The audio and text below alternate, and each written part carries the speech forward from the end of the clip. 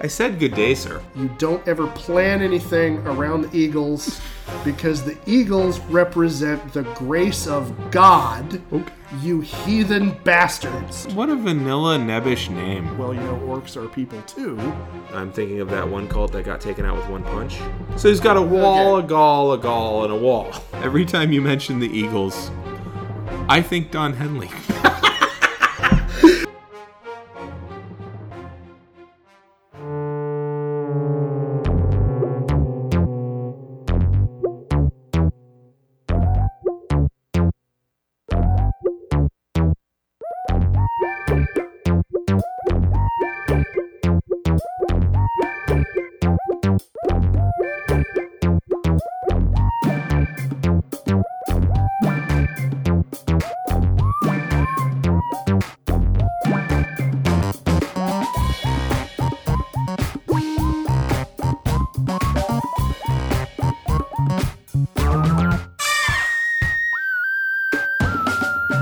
This is a Geek History of Time, where we bring nerdery to the real world. I am not Ed Blaylock, because I would have said that line properly. I am instead Damien Harmony, because Ed is on assignment. He is currently putting in flooring, or painting over paneling, or stripping out a ceiling. He bought a house from the 1950s, and he's trying to bring it up to the 2010s. Because that's what budget for this podcast would allow. So instead, I brought with us a guest. It's one of the few times that we've had a guest, but I'm very, very pleased. This is, in fact, our most educated guest we have ever had on this show. With me, right here in front of me, is Ms. Almost Dr. Amanda Lanham. Almost Doctor. AD. Amanda Lanham, AD. Hi, thanks for having me. Oh, glad to have you. So we normally start by a little bit of witty banter. I've clearly blown that. But why don't you tell us what you got going on this week so people at least have some idea as to who this person I'm talking to is? Well, first, I think I've known Damien since I was like 14 or something like that when we went to high school together. So, and I am... He alluded to some education. So I did my most of a PhD at Harvard, specializing in ancient art and archaeology. And now I do something completely different. I'm a yoga teacher. So I teach at Core Power Yoga here in the East Bay, San Francisco area. And this week, all I have going on is teaching my yoga students and getting ready for Christmas, because that's happening. Nice. Do you find that when you do the yoga teaching that you're able to incorporate any of the art history stuff, like downward thing that looks like a horse but also a griffin, or like, you know, stretching toward Tiamat or anything like that? Nothing quite that specific, but sometimes we'll often incorporate a theme to our yoga classes, and it gives us an opportunity to kind of pull through some of the philosophical ideas of yoga, something beyond just the physical postures. And I'll often frame things around this idea of paying attention to your foundation. Because when you look at things from like the archaeological record, walls and ceilings and balconies, those things don't survive. But what's left at the end of the day is the footprint, the foundation. That's the thing that lasts. So That's probably about as much as I pull through in my actual yoga teaching. I also get the opportunity to lead a lot of rounds of teacher training. And so then I get a little bit geeky around the history, because I can talk about like the Vedic period, and that it's an Indo-European language that Sanskrit comes from, and how it's related to Mesopotamia and Indus Valley seal impressions and things like that. But nice. My students will pretend like they care, mostly because they like to humor me. Sure. Though I did tell someone once in our round of teacher training, I was leading an anatomy lecture, and I gave some kind of really weird fact about the pubic symphysis, which is a way that archaeologists can date skeletons by the amount of wear on the pubic symphysis cartilage. But the way that I framed it was like, yeah, in my past life, I was an archaeologist. And then I had a student come up to me afterwards and like, really? So do you remember your past lives? No. I just meant like in the past life before I managed this yoga studio. I like it. So yeah, I guess we're bringing your greatest hits west of the Euphrates now. Yes. Is really what's going on.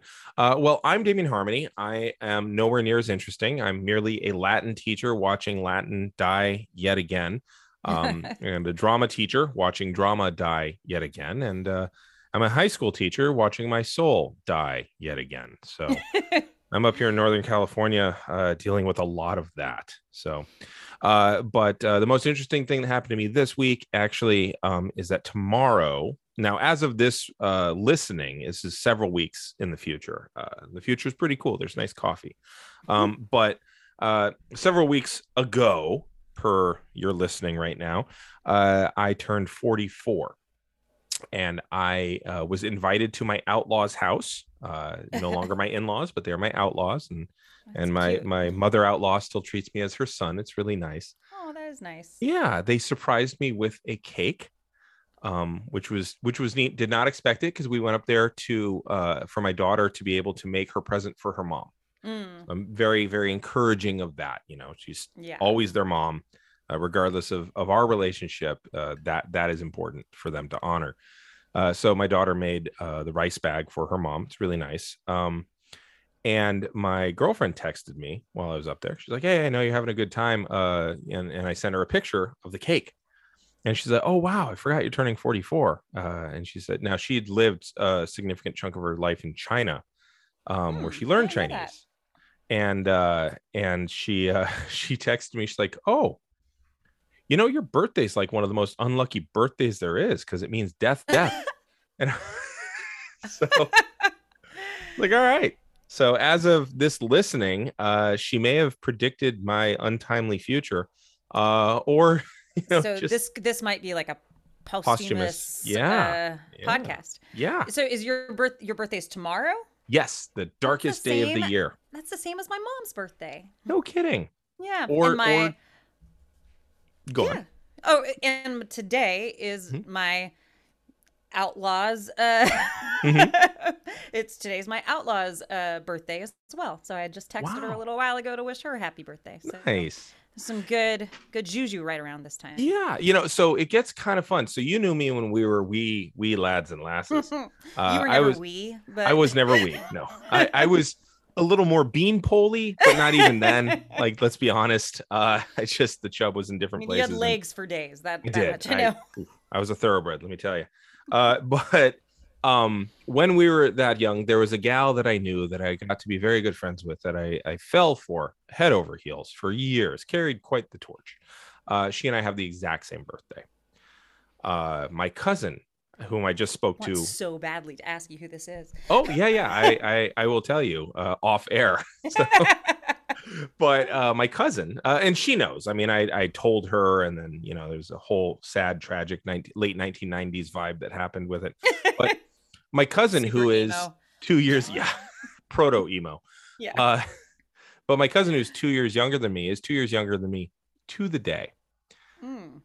My slightly older cousin is 1 day older than I am.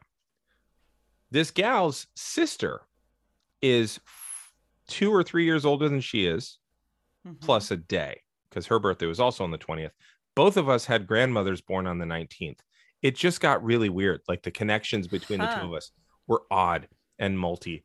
So yeah, there's a lot of spring fever. I think that's really the real lesson here is that there's a lot of people boning in March. I think that's... Well, it's cold still in March. It is, gotta do something to stay warm. Things are opening a little bit, the flowers, the legs. It's no longer so cold that you refuse to take your clothes off. Right, where you're not just like bundled and shivering. Now it's like, okay, well, we could try friction. That's fine. Yeah. So, yeah. So, and thus I came into the world 9 months later. So fun stuff. My son actually is also a December baby. So there's a lot of March manufacturing going on. So, and I'm a November baby, so I was just like, you're a Valentine's present. Apparently. Yeah.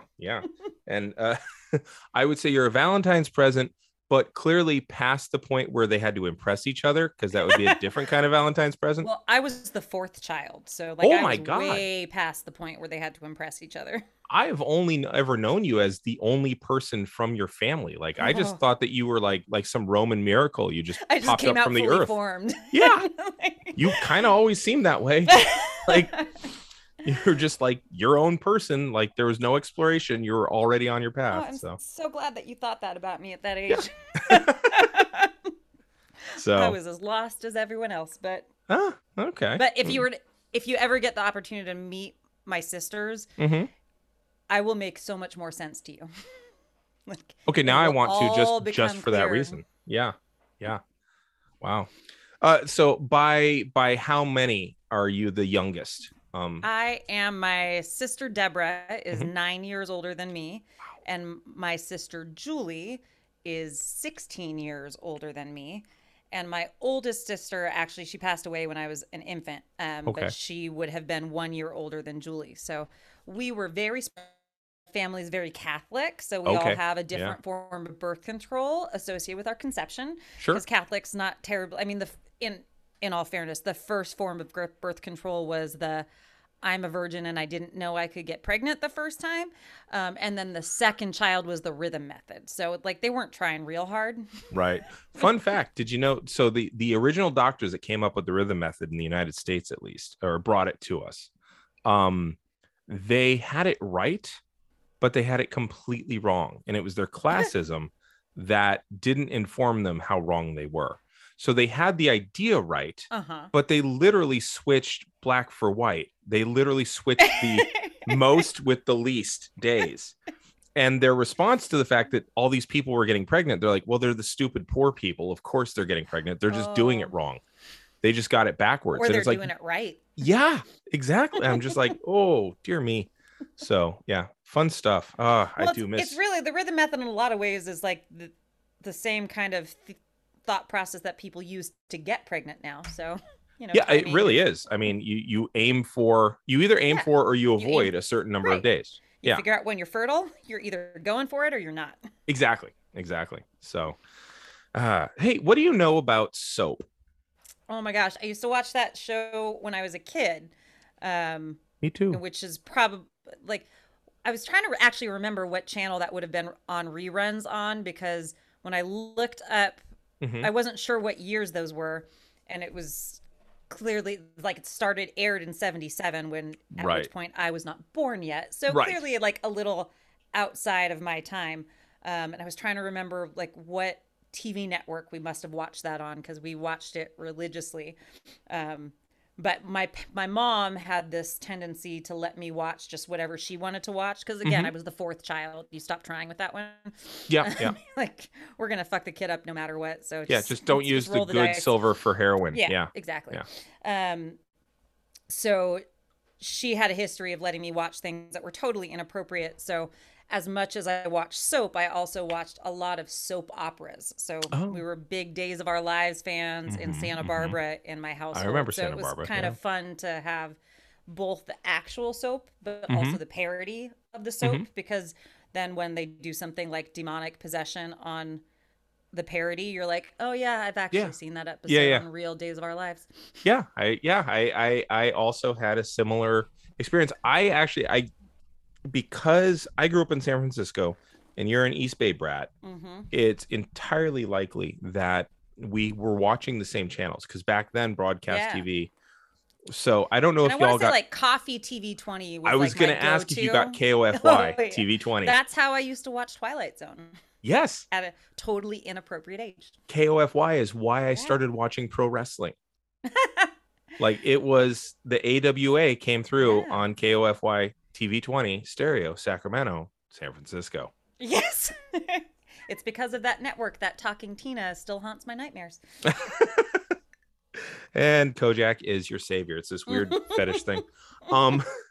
So I don't think it was on Coffee. I really don't, because Coffee seemed to be the second tier syndication. Yeah, that seems right. So I think Channel 44 might have been your jam for that. Maybe. Channel 44 was like the first real syndication one, but I remember watching soap. And again, I'm only a year older than you, I think. Yeah.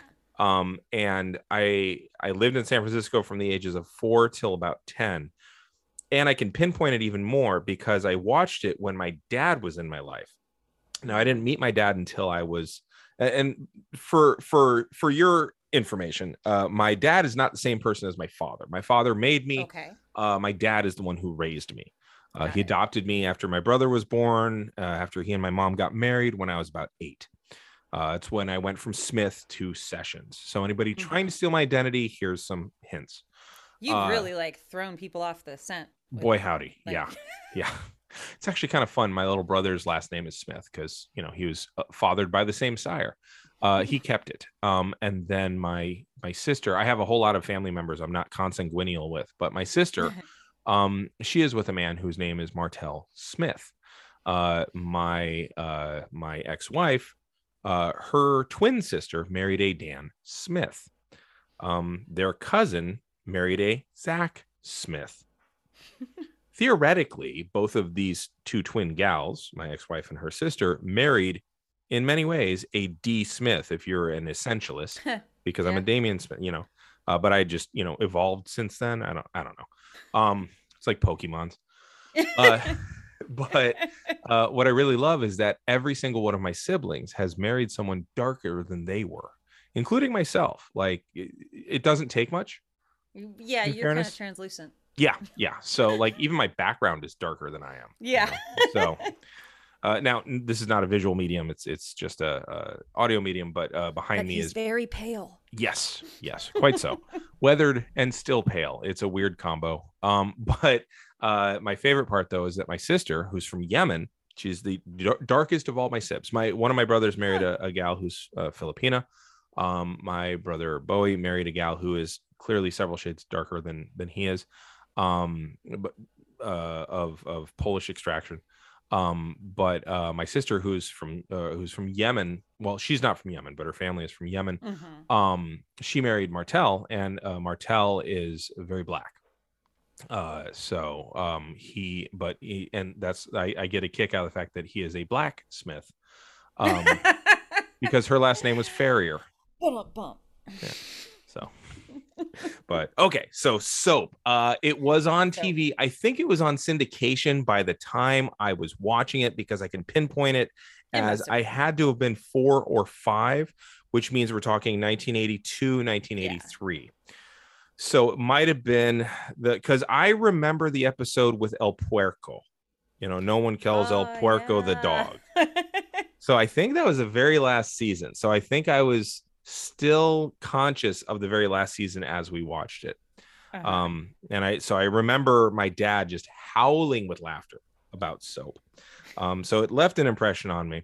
And unfortunately, I've not been able to see it anywhere, but you found it actually recently on an app. Is that app? On an app called Tubi, which I never really heard of before, but I did a quick little Google search for it, and I was watching season 1 earlier today. So nice. Yeah. Maybe I'll come up with a date night soon.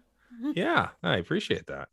So this episode is called "The Cleansing of American TV Through Banning Soap." Yes. So as they didn't quite ban it, but it wasn't as though they didn't try. And as we have found that many things that are made in the 80s are ruined by the fact that they were made in the 80s. So, this is yet another episode where I beat up on Ronald Reagan, which Ed is going to be kicking himself for not having been a part of, but too damn bad. Maybe someday in the far-flung future, I'll redo these episodes for him as well. So Soap helped to congeal and to train groups that pushed Reaganism into the 1980s and shifted the conversation to the point where they were in power, and anything that came after them would have to contend with the resetting of those norms. Confused? You won't be after this podcast. All right, so let's talk about Susan Harris. Susan Harris was born Susan Spivak in October of 1940 in Mount Vernon, New York. Her parents, Benjamin and Bertha Spivak, who was an accountant and a housewife, whom Susan stated were, quote, not weird at all in a 1978 interview, which the lady doth protest too much. Right. Or she really values weird and she's like, my parents weren't it, Now, her life was a standard middle-class child or grandchild. I couldn't actually find far back enough of Jewish immigrants. So either her parents were immigrants and got professional very quickly, or they were the children of immigrants. And I couldn't find the record back far enough. Perhaps if we had sponsors, I could have afforded memberships to things like that. But in the 1890s, there was a huge influx of Jewish, Italian, and Black Americans who moved into and settled in Mount Vernon. Now, this is Mount Vernon, New York, not, the Not place where Washington is. DC, Yeah. yeah. Because there are a lot of Black people who were brought to Mount Vernon there, but that was a very different story. Different reasons. Yeah. But shortly after that, northbound trains from Ellis Island swelled the population of Westchester County from 184,000 up to 520,000 by 1930. Now, I say 1930 because in 1924, the United States government passed the Immigration Act. Now, I know that your knowledge of history goes back very, very far. I don't know how up on the last 100 years in the United States you are. Ancient historians don't say that the last 100 years is history. So, and I use scare quotes around history for the listening audience. All right. Well, in that case, in 1924, the United States had a government that actually did things. They didn't do the right thing, but they did things. And they passed the Immigration Act, which essentially limited severely very, very specific types of immigration that the United States would accept. It set quotas based in part on who was already here, but mostly it was a way to encode white supremacy into the immigration policies in general. Specifically, it set very strict quotas on Italy, Greece, most of Eastern Europe, and set a ban on almost all Asian immigration based on the 1890 census. So it was passed in 24, but it's like based on these numbers from 34 years ago. Yeah. Which is really some good old days kind of bullshit there. Oh, yeah. But it set the quotas at 3% of the total population, which at that time was about 350,000 people a year. Now, Northwestern Europeans were the right kind of white people, so there were no real restrictions on them. And interestingly, it also left Latin America alone, presumably because there were other policies that could be used to enact mini ethnic cleansings as needed. Right. We had like some racist guardrails up. Yeah. So it was one of those, well, we need them for work, but we want to be able to kick them out later. Oh, that's no problem. We'll figure that out. Like we've got the LAPD. We've got the CHP. We're good. Like those both got, those were both like on the border of California telling Okies not to come. Yeah, it's bad. But in the 1930s, there was a woman named Lilia Kassendorf Cavey. You may or may not have heard of her. You are vibrantly a member of the East Coast for quite some time. I think that's how we call living out there, is you were a member of that coast. Is that correct? Yes, they let me become a member after a certain amount of time of having to prove myself. Right. It's like, can you get into a fist fight at a stoplight? You're in. Nice. I like a Boston fire drill. It's far less racist. Yeah. So she was the first woman that was granted a banking license in New York. And she busted her ass afterwards to help 125 Jewish families from Baltic nations and Southern Europe to be able to immigrate to the U.S. because she was reading the papers and saw what fascism was doing in the 1930s all over New York. So she's a badass. In 1955, skipping ahead, don't worry, we're going to get back to Susan Harris, who is, we'll get to what she did. In between there. Yeah. But in 1955, Jordanian immigrants moved into nearby Yonkers, mostly for factory work, and they began the basis for the city's Arab American community. And in 1965, the Immigration Act of 24 was actually softened finally. It specifically eased immigration quotas against Asians and Eastern Europeans. But then it went and began restricting immigration from Latin America for the first time. So it was a matter of time. Yeah, but it's also like, oh, hey, we stopped being shitty, but not to everyone. Like, now it's your turn. We just shifted focus, really. Really, yeah. It's the weirdest thing. So this changing landscape, this entrenchment of older communities, immigrant communities, the fluidity of newer communities starting up, and the activism of Jewish women who were business women This was the soup in which Susan Harris would come of age. Remember, she was born in 1940, which means she turns 18 in 1958. She goes to college at Cornell and New York University. She studied English literature. She never actually finished her degree, but this would have taken, it's a shock of shocks back then. This would have taken her up till at the latest 72. And she went from being a very standard cheerleader in a traditional middle-class family to being, as she put it, quote, very tortured, but that she, quote, loved every minute of it. So she's a sadist. Yeah, a bit. So this tension that was in place in Westchester County, I can't even call it animosity really, but the tension had this constant influx of immigrants, right? You have these new communities being formed, old communities holding on to what they had. That definitely fed into her creative process. Susan Harris is the creator and the writer of Soap. And if you look at Soap, isn't it one family is middle class and the other family married into wealth? Uh-huh. And she finds that hilarious. And she's seeing old money, new money. She's seeing old and new experience. And if you look at the characters she starts filling in these families with, you get a lot of the same. Now, especially as urban blight was really taking hold in the public consciousness in the 1970s, Carter later observed in his General Malaise speech, Carter being the president of the United States at the time, the General Malaise speech is kind of a fun one because he actually never said those words. But it's been titled the General Malaise speech ever since then. He said, so Jimmy Carter said, quote, "The threat is nearly invisible in ordinary ways. It is a crisis of confidence. It is a crisis that strikes at the very heart and soul and spirit of our national will. We can see this crisis in the growing doubt about the meaning of our own lives and the loss of a unity of purpose for our nation." Now, he didn't just mean petroleum and consumer confidence either. He was referring to what had happened throughout the 1970s, vis-a-vis the failure of our institutions to answer the needs of its people.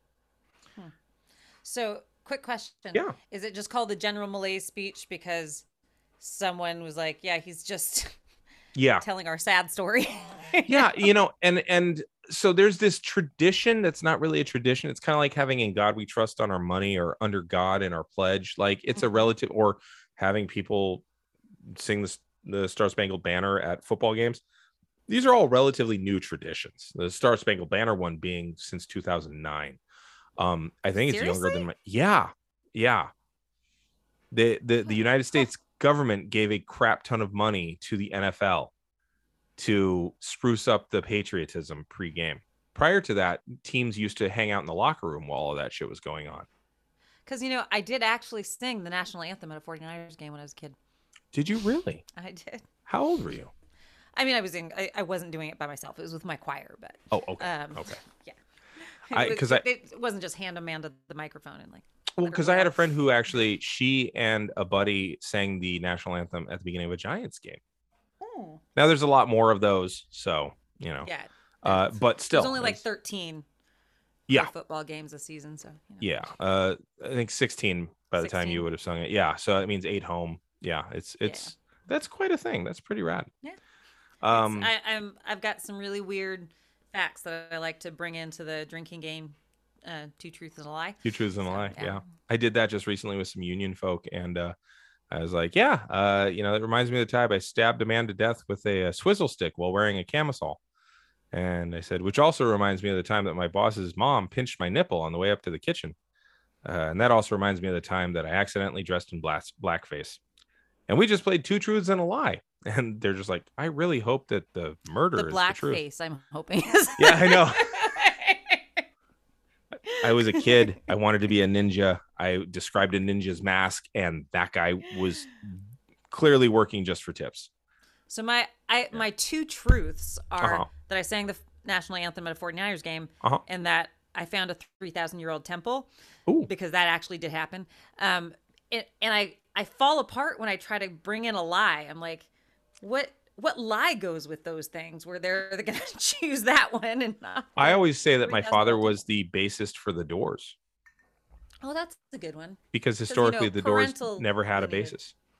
Oh, so it's true. Yeah, tricky. And then you just totally judge their musical knowledge too. Yeah, all in one. Exactly. See, it all works. It all works. Got it. So completely lost. Oh yeah. So the General Malaise speech. His speech was actually the first time. So the State of the Union address used to have to be delivered to Congress, and it was literally just sent as a letter until Woodrow Wilson did it. Like, there was a long period of time where nobody gave a speech to Congress who was president. And then Woodrow Wilson went and spoke to Congress. And then when we got to the age of television, it was a much more regular thing, and it became the spectacle. Carter was the only one that I could find, and Geek Timers, feel free to find me links and send them to our Twitter. But Carter was the only one I could find who actually said the state of our union is weak. Everybody else, tries to jerk us off. Right. But Carter was like, no, it's clearly flaccid. We don't need to try. You're just going to be trying to cram it in there. It's an oyster and a slot machine. That's what she said. Exactly. Exactly. So, and what he's doing is he's pointing out, look, the 70s have been a huge failure. And that failure was largely the result of the choices that society made in 1968, following the assassinations of Martin Luther King and Robert Kennedy.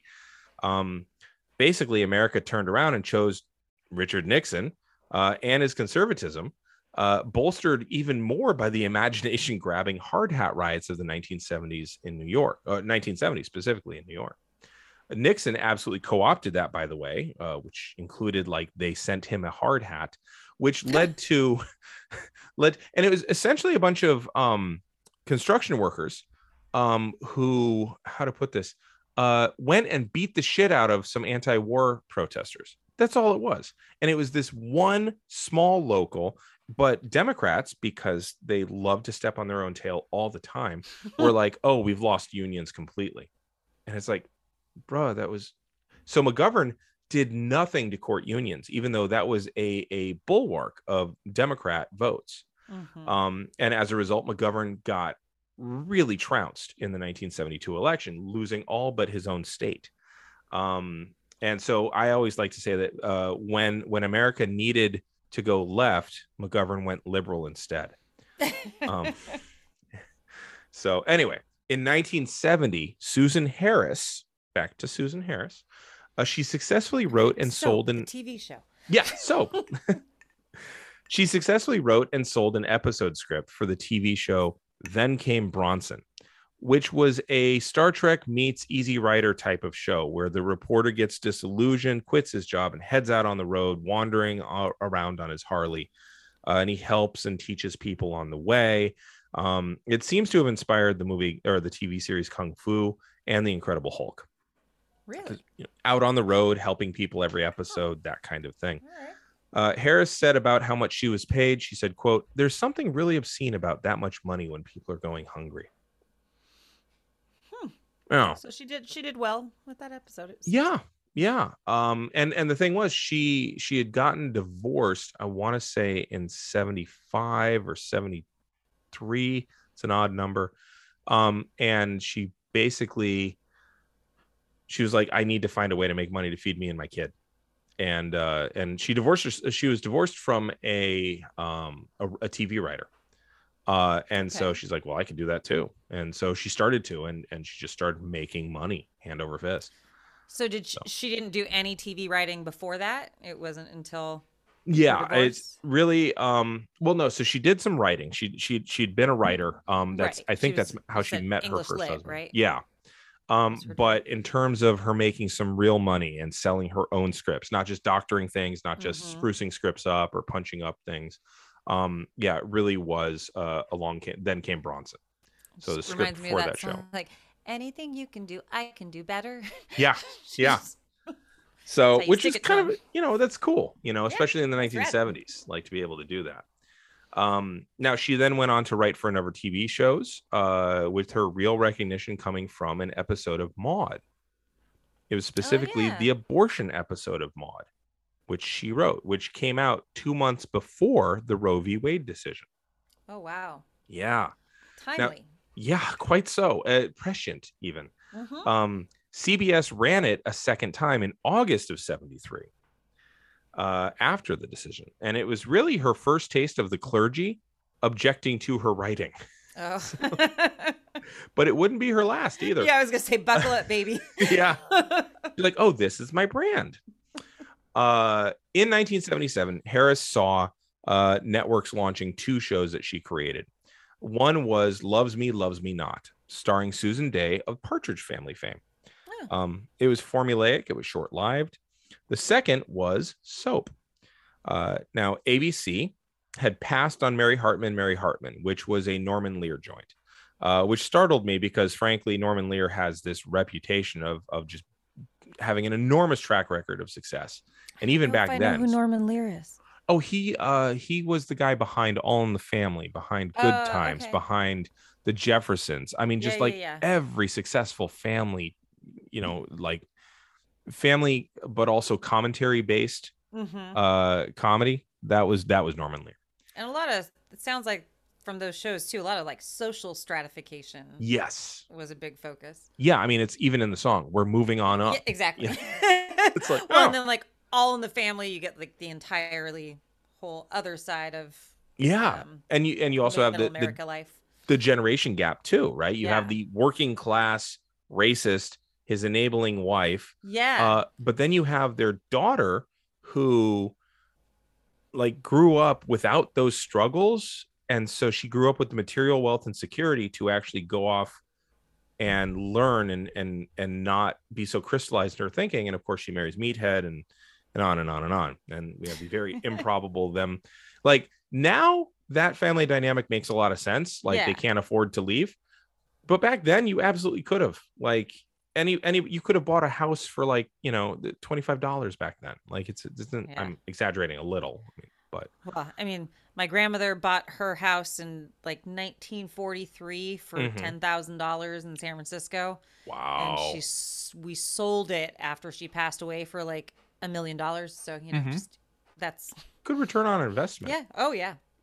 We sold our house in San Francisco in 1988, 89 for $250,000, I think. Oof. I looked it up on Zillow. It has not sold since, and it's about 1.3 million. It's nice that it hasn't sold since, though. Yeah. That whoever purchased it, like kept it home there. Yeah. Nice. And why wouldn't you? The Outer Sunset is lovely. So but hey, we went to start a rabbit farm in Florida. So that was, it was the experience. There's bunnies. Yeah, it is the rabbits along the way that we saw made. That was the real reward. So, but anyway, so Norman Lear, his show Mary Hartman got passed on. But then ABC was like, oh, we fucked up. So the next show that comes around that's kind of like parodying a soap opera is Soap. And they're like, yes, we want that, please. So they immediately jumped on it. Immediately. So from the outset, ABC was very, very high on Susan Harris's work, partly because they'd passed on Norman Lear's work. Also from the outset, it was a send-up of soap operas. It was never meant to play straight. It was never meant to be anything but a parody. It was a sex farce, which in the 70s, it's really kind of funny because a lot of people were making fun of it for that. And she has a response to that at the end of this quote that I like. But she says, quote, "I wanted to do a series where you weren't confined to a beginning, middle, and end in 23 minutes. And that really was the appeal. We would change the storyboard around. We could shift things, kill people, bring them back. If it didn't work out, or if we had only scheduled this person for 2 episodes, they could become regulars. There was a lot to play around with. And that was my favorite show."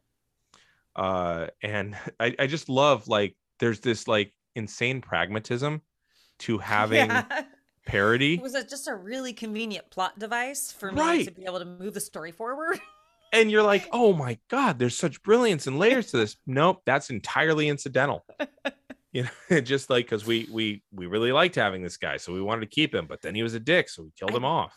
It's just like the perfect setup for someone that's commitment phobic. You're like, yeah, it's kind of like asking someone out. We're gonna kill him. Right. Tomorrow we'll bring it back to life. Whatever. It'll be his evil twin. Yeah. Yeah. It's now that you say that, it's kind of like asking someone out on April Fools. Yeah. You know? Just kidding. Yeah. Oh no, I was just kidding. No, those aren't my feelings strewn all over. Why is my voice getting higher? I gotta go. You know, that kind of like, I don't know why he turned Irish just now, but it's fine. Or like putting LOL at the end of a criticism, you know, on a text. Have you ever So have you ever done the dating apps? Oh God, a little bit. Okay. A little bit. I don't know what horrifying. It's like. Okay, it is horrifying for a woman, I mean, too. Okay. I'm very new to the experience, but I can just tell you it Lord. feels like shopping for people. Yes. And that doesn't feel good. There's a weird urgency to it too. It's so you said you watched Twilight Zone when you were a kid. Did you watch the colorized version? I mean, I watched it for a really long time, so probably I don't recall it as well. Okay, so there was a color version that came out in the mid '80s. It was like yeah. I didn't watch that one too much, but I saw a few episodes. Like okay, so we tried. There was one called the Children's Zoo, and the Children's Zoo was it sounds bad. It's awesome. The kids bring the parents, and the parents get put on display, and the kids go and shop around for a new family. That's awesome. That's like every child's dream. Yes. And, you know, it's kids of abusive parents, you know, who are just arguing the whole time. And it's a really uncomfortable watch at first. And then you're like, fuck them. But like the parents that are in the zoo are urgent. I wouldn't even say desperate, but urgent to get out. And that's what those apps feel like. There's an urgency for people to connect. It's yeah, good luck. Have fun. There's going to be a lot of mid-air collisions, essentially, is what I didn't renew my subscription, so all right, you know, cool. Yeah. So if I'm going to meet someone, it's going to be someone I know, or it's going to be a friend of a friend. That's just got to be my life. I think. There you go. Yeah. Probably not pray bad. for me, y'all. Yeah. No kidding. Yeah. Geek Timers, your mission is clear. RIP your mentions. But the reason I bring it up is because there were very often people who were trying to neg me when I was in the digital dating world, but they would neg me with an LOL afterwards.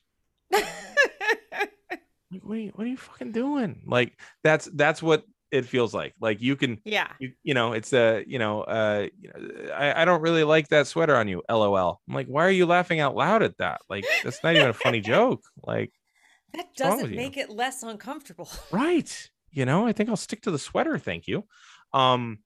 It has that same feel like, you know, we just, you know, we could put things wherever we want, you know, it's right. Like you said, for commitment phobic writer. People came down on her pretty quickly about, this is a sex comment, too much smut on TV and blah, blah, blah. Cause it was the 70s and it's, I think, very much a woman writer. And she responded and she says that it was actually Charlie's Angels, not soap, that stressed sex to begin with. She said Charlie's Angels was, quote, the first of the Jiggly shows. Which I don't know if you ever watched Charlie's Angels. A little bit, yeah. Correct me if I'm wrong. And it could just be that, you know, I'm so very skewed by what I came to appreciate later with Mrs. Garrett. They weren't particularly large chested on Charlie's Angels. No, so but they didn't wear bras either. But that's not jiggly so much as like slappy. I mean, it is when they run. Even then it's floppy, you know, like it's not jiggly. You got to have volume. Like Mrs. Garrett running across the screen. That shit was jiggly. So. Yes, you're right. Mrs. Garrett did have a bigger rack than Farrah Fawcett. Boy, did she. And so, you know, again, no shade to Farrah Fawcett, but just I'm sure her breasts were beautiful. I'm sure they were, but they weren't jiggly. Let's be real. But the 70s, you know, standards were different. You know, not everybody was hip to Rue McClanahan yet. Well, there was a lot of cocaine in the 70s. So good point. Good point. Yeah. It's just the zeitgeist, I guess. Yeah. Good point. So she sold the show to the network based on this Bible that she wrote. It was the show Bible, which is a common term, actually. And she basically, it had all of the characters, all of their backstories, all of their intersecting arcs. It had everything. And she sold the show based on that. They read it and they loved it. They're like, yes. So before it even aired in the fall season of 77, however, it was gaining critics because of this self-same Bible. because ABC in March had screened 2 episodes for its executives in almost 200 of its affiliate stations. Okay, so it's just the executives that are seeing it. And of course, that gets leaked to Newsweek. Now, I have a special history with Newsweek based on what I did last spring break. But I found if you got a problem with the writing, you go to the editor, because you'll get apologies. You'll get things printed out for you. But in June, retraction section. Yes, and there are several affiliates needed to retract several things. But in June, Newsweek put out a preview of the show, and they incorrectly stated that, because it's fucking Newsweek, they incorrectly stated that Soap had a Catholic priest getting seduced in a confessional. That's true. I just watched that episode right before this conversation. There you go. So does he get seduced in a confessional? Well, he's definitely in a confessional, right. But the degree to which she's actually trying to seduce him, I mean, she's very forward for this period of time and for a confessional. Like, sure. I've never taken that approach with my priests, but, you know, I can't say I haven't taken that approach in life of just being like, I want you. Right. Let's do this thing. Right. But time and place and all of that. And the fact that it probably was I'm very curious as to how much the fact that she was a female writer and showrunner played a role, just because, you know, hypocrisy and all of the, you know. Be sexy, don't be too forward. Be forward, don't be too sexy. Yeah, right. But so would you say, having just watched this episode, that in fact she was seducing him in said confessional? No, I think she was laying out a convincing argument as to why they should be together. Right. And like her boobs were a little forward, maybe, but that's sure. They weren't jiggly. I mean, lead with your assets. Exactly. Well, that would be. What are you? Yeah. Yeah, it's complicated. Confessionals aren't that big, as I recall. So no, and like she does like fully like pull the screen away and like throw herself through it, but she's also, you know, the very stereotypical doe-eyed kind of like, why can't we be together? I don't know. Like, right. There's a, you know, the misogyny of the 70s is very present. Yes. So yeah, they said that she was seducing him. She wasn't. The reporter who went after them so hard was reporter Henry F. Waters, who I found several of his things. And it's like, if men could clutch their pearls, they would be Henry F. Waters. He is like the 1970s version of Anthony Comstock, you know, the guy who was going after smut in the 1870s, which was actually just birth control. But he wrote in his preview, which was cleverly titled, it was called 99 and 44% impure. That's pretty good. Right? You remember a clean 99.44? Yeah. I believe it was zestfully clean, correct? Yeah. I think so. It was either that or ivory. I want to clean as real as. Oh no, it was ivory. I want to clean as real as ivory. And clean 99.44. And that was the title. Clever. And he said that it would replace violence as parents' chief objection to TV.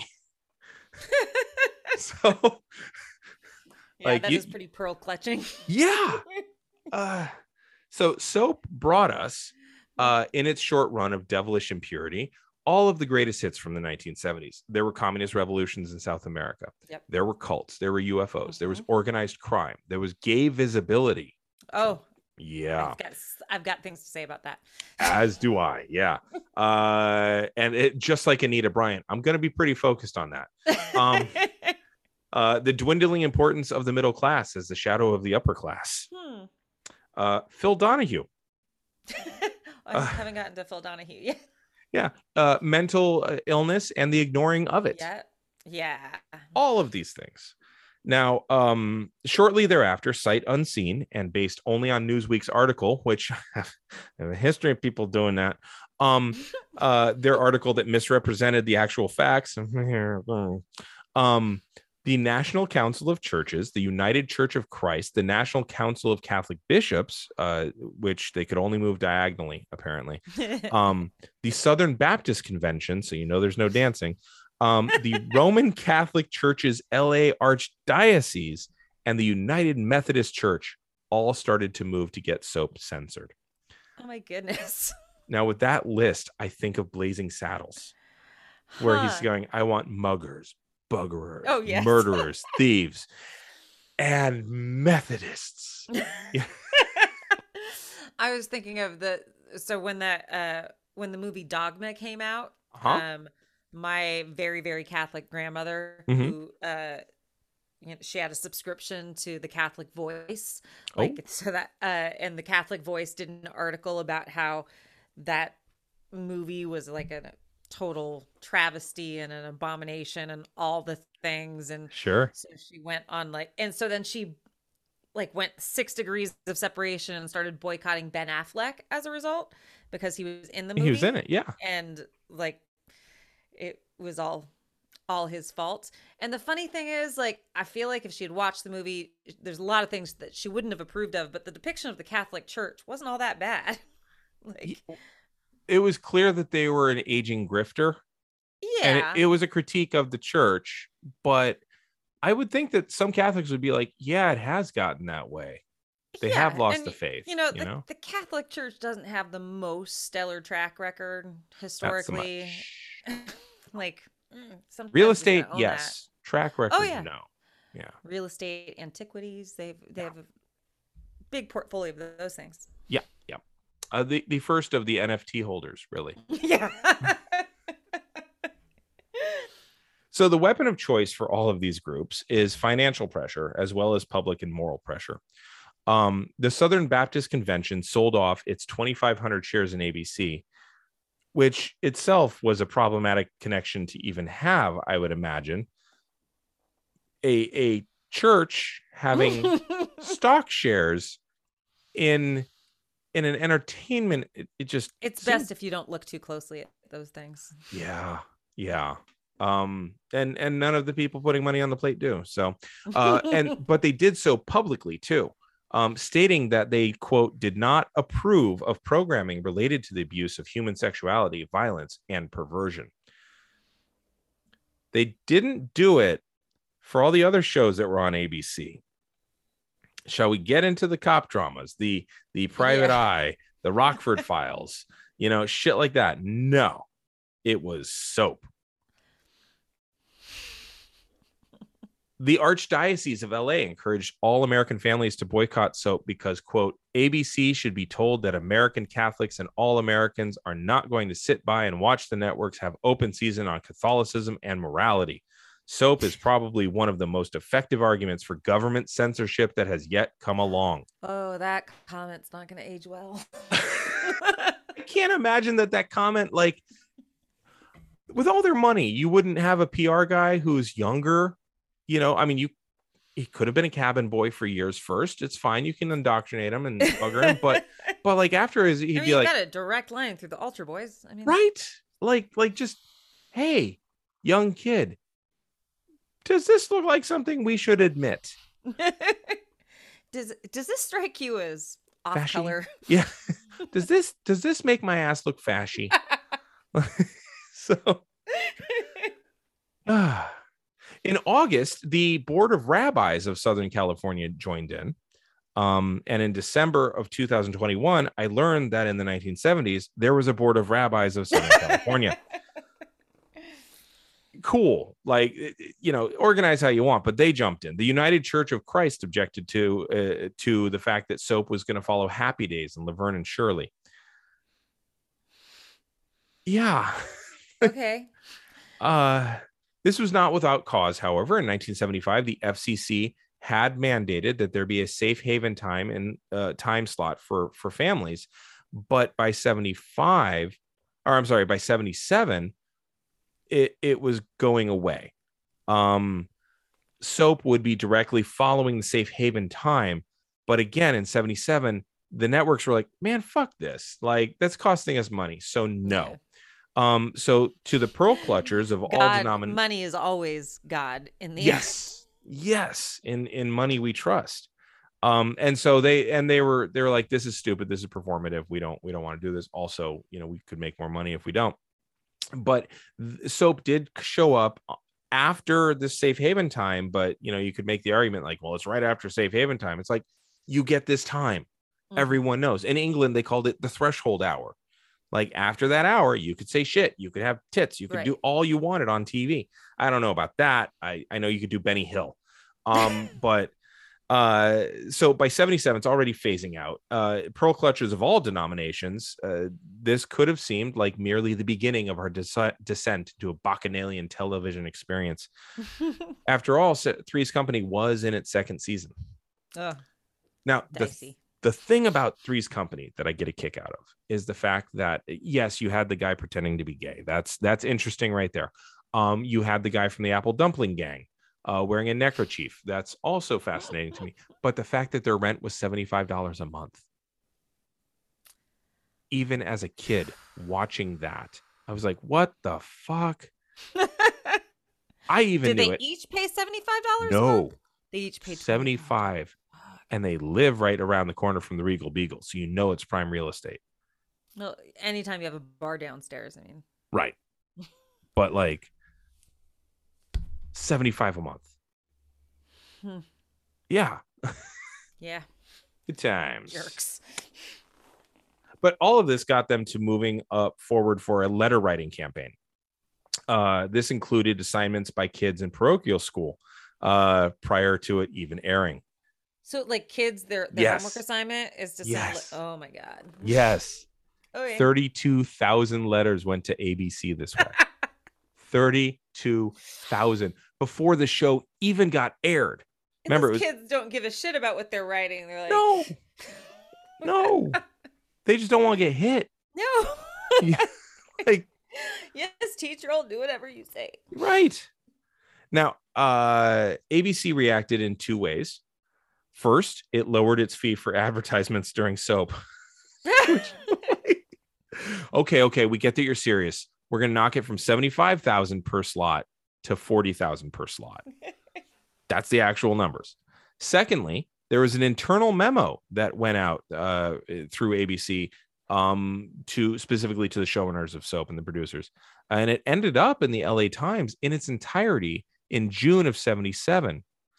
This is still before the show airs. All this, and it hasn't even hit the airwaves. So this is just all because they showed it to some executives and it got leaked? Yes. Like, that's just so much effort. Like, I think about my own laziness and I'm like, Mhm. I don't care that much about anything. Right.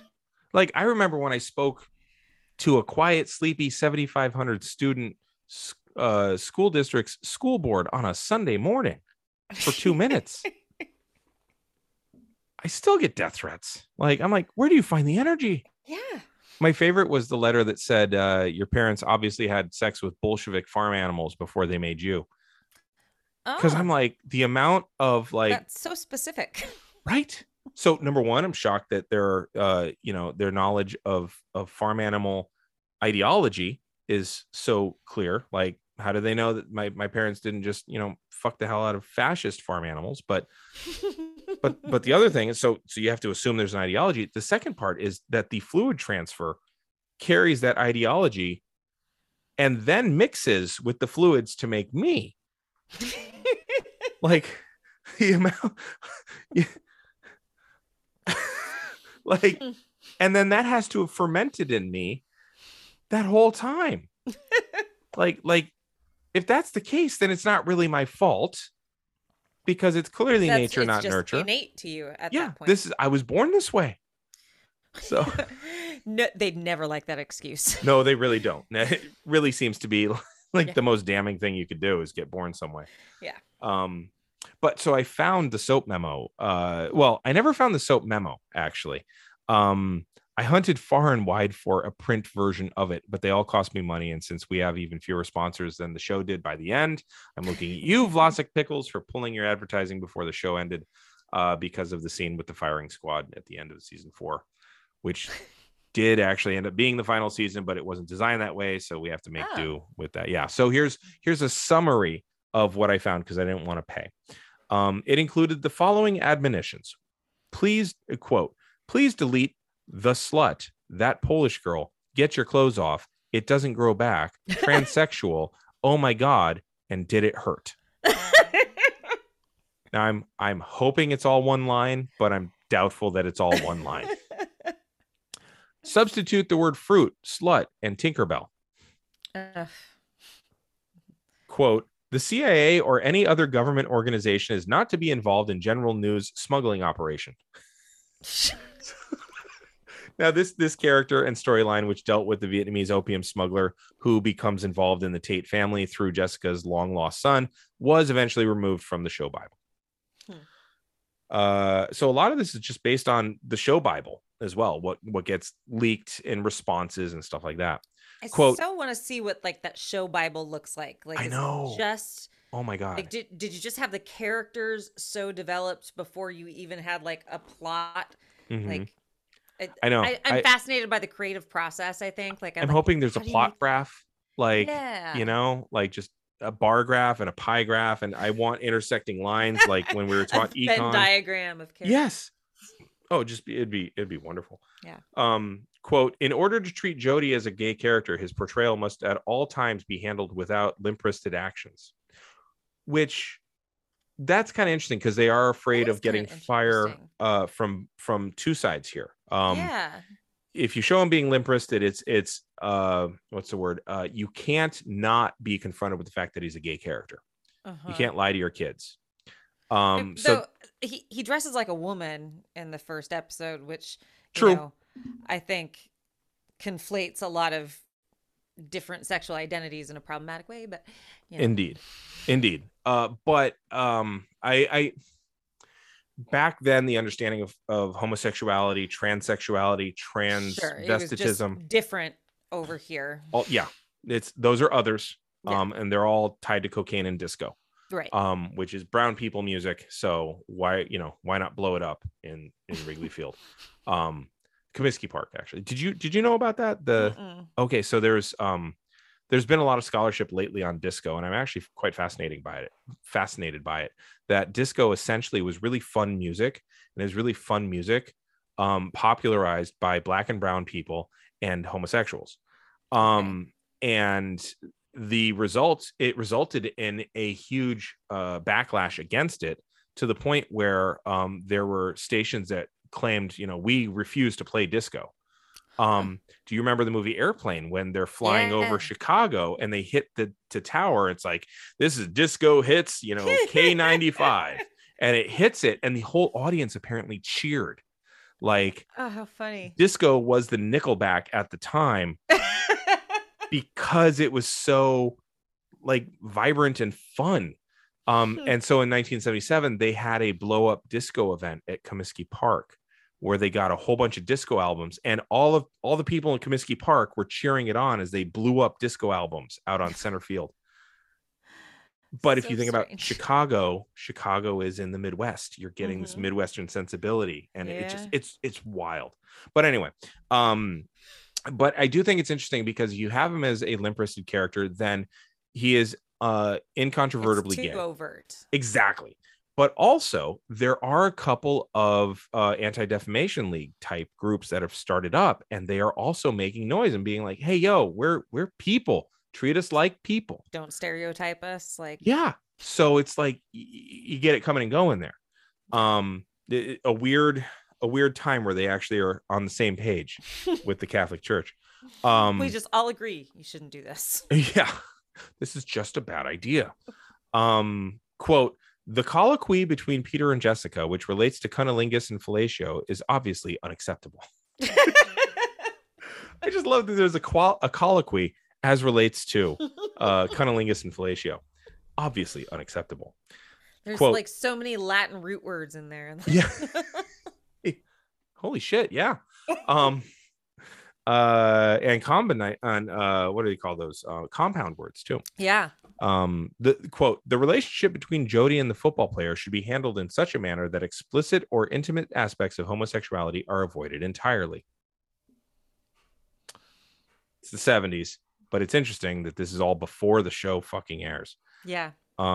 Quote, Father Flotsky's stand on liberalizing the mass will have to be treated in a balanced, inoffensive manner.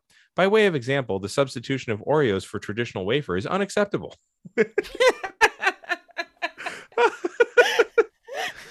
That sounds delicious, though. Yeah, it does. Like, I'd go to communion a lot more often. Right? If they served Oreos.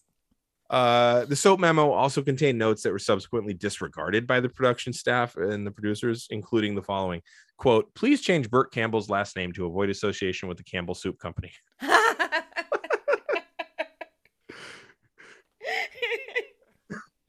Quote: "Corinne's affair with a Jesuit priest, her subsequent pregnancy as a result, and later exorcism are all unacceptable." And then my favorite quote: "Please direct Claire to dump the hot coffee in some part of Chester's anatomy other than his crotch." Some part of his anatomy. So I guess you could throw it across his chest or whatnot. Yeah. Yeah. That just wouldn't be fun, though.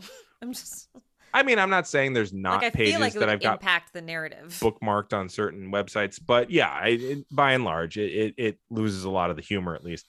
Susan Harris later responded to this note with quote: "So we didn't. We poured it in his lap." Now, a year later, she gets interviewed by the New York Times, where it's where I pull a lot of her quotes, actually, because there's surprisingly little in her own words that's not from this article or a few that cribbed it. And she said, quote: "I'm not bitter, but I am somewhat disappointed. I'm disappointed in the press. Something that could have been very dangerous started happening last summer, pre-censorship. I would have expected more people to speak out about it, but they didn't." That's fair. Yeah, and it becomes a bit of a rally point against censorship on studio sets and the like. But really, censorship didn't leave. It just became more polite and more remote. Now, that gets us to the premiere of Soap. But honestly, looking at the time, I think this is a perfect time to cut off and start up episode 2 with the premiere of Soap. So what I normally like to do is I ask Ed what he has gleaned. Specifically that phrase because it used to irritate him. So I think he's just kind of come to accept it. So Amanda, so far, going through this history of the production of Soap, what have you gleaned? Well, I've gleaned a lot about the creator as a person and kind of giving her own narrative, but also placing just the context of this show within the social history that was happening at the time. It definitely gives the show a different backdrop kind of when you view it that way. Yeah. I found that a show that I watched as a 5-year-old, I'd missed a lot, apparently. I can't imagine why. Right. Because I was fully formed the entire time. Yeah. Like you said, I was never a wee lad. So actually, Jesus, when I was 5, my parents were like, "God, you're depressed a lot." I'm like, but that wasn't a red flag. No. So you're just a sensitive soul. Yeah. You feel all the things deeply. Sure. Or the other one is like when I was 4, I was accused of being too sarcastic. As a 4-year-old, it's like, oh damn.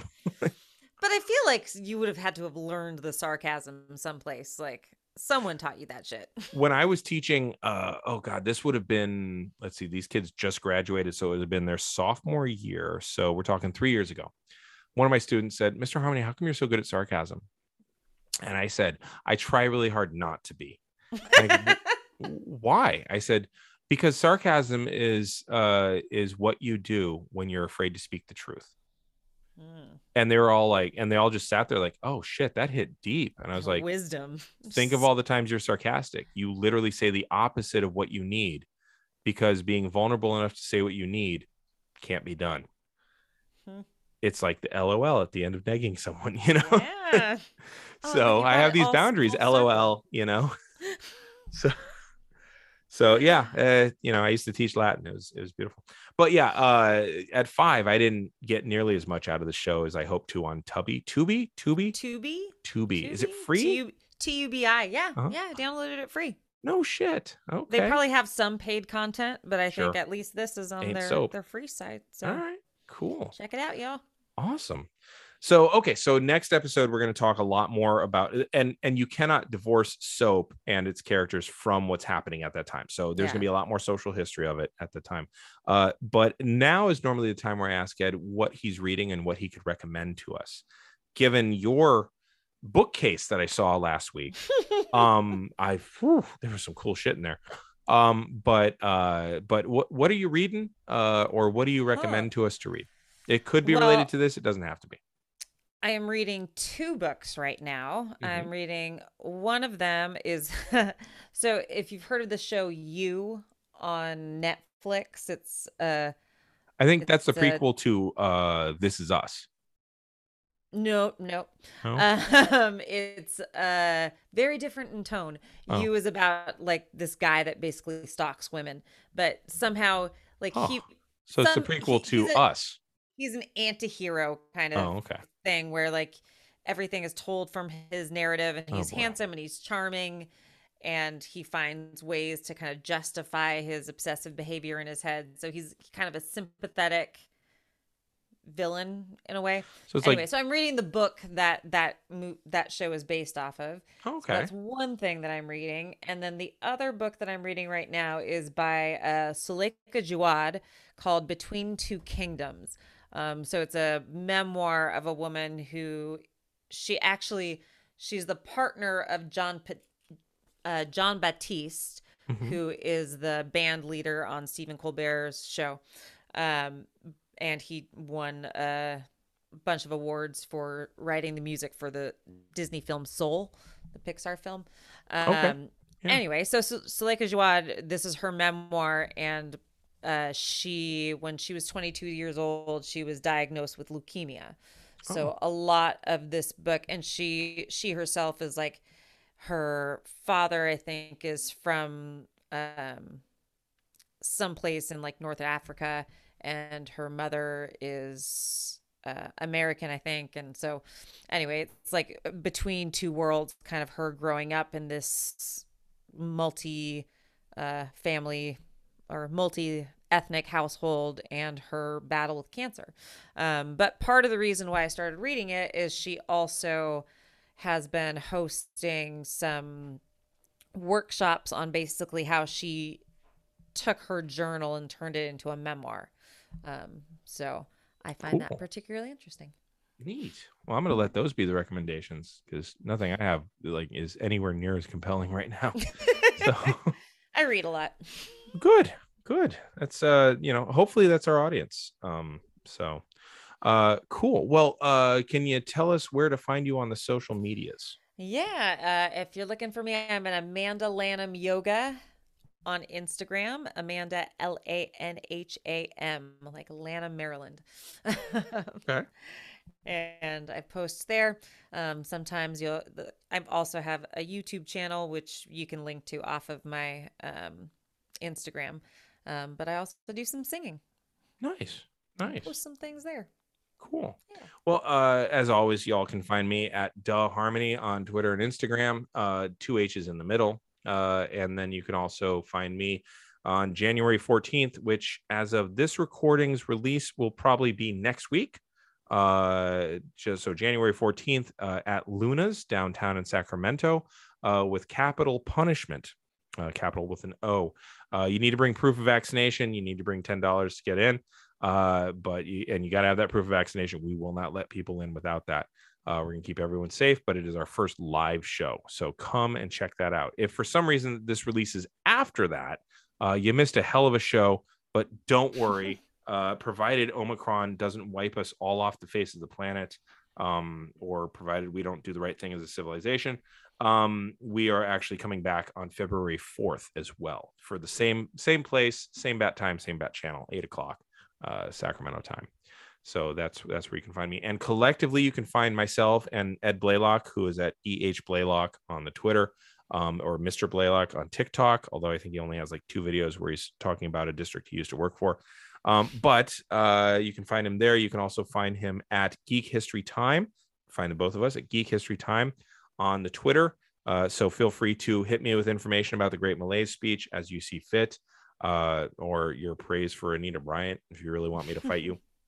And also you can find us at geekhistorytime.com, where you can find all of our previous episodes, just in case you can't find us on Stitcher, Spotify, or the Apple podcast app. So that's pretty much where we are. Amanda, thank you for joining us. I can't wait to have you back for the next episode. Yeah. And for the erstwhile Ed Blaylock, for myself, Damien Harmony, for Amanda Lanham, I'm Damien Harmony, and this was A Geek History of Time. So until next time, keep rolling 20s.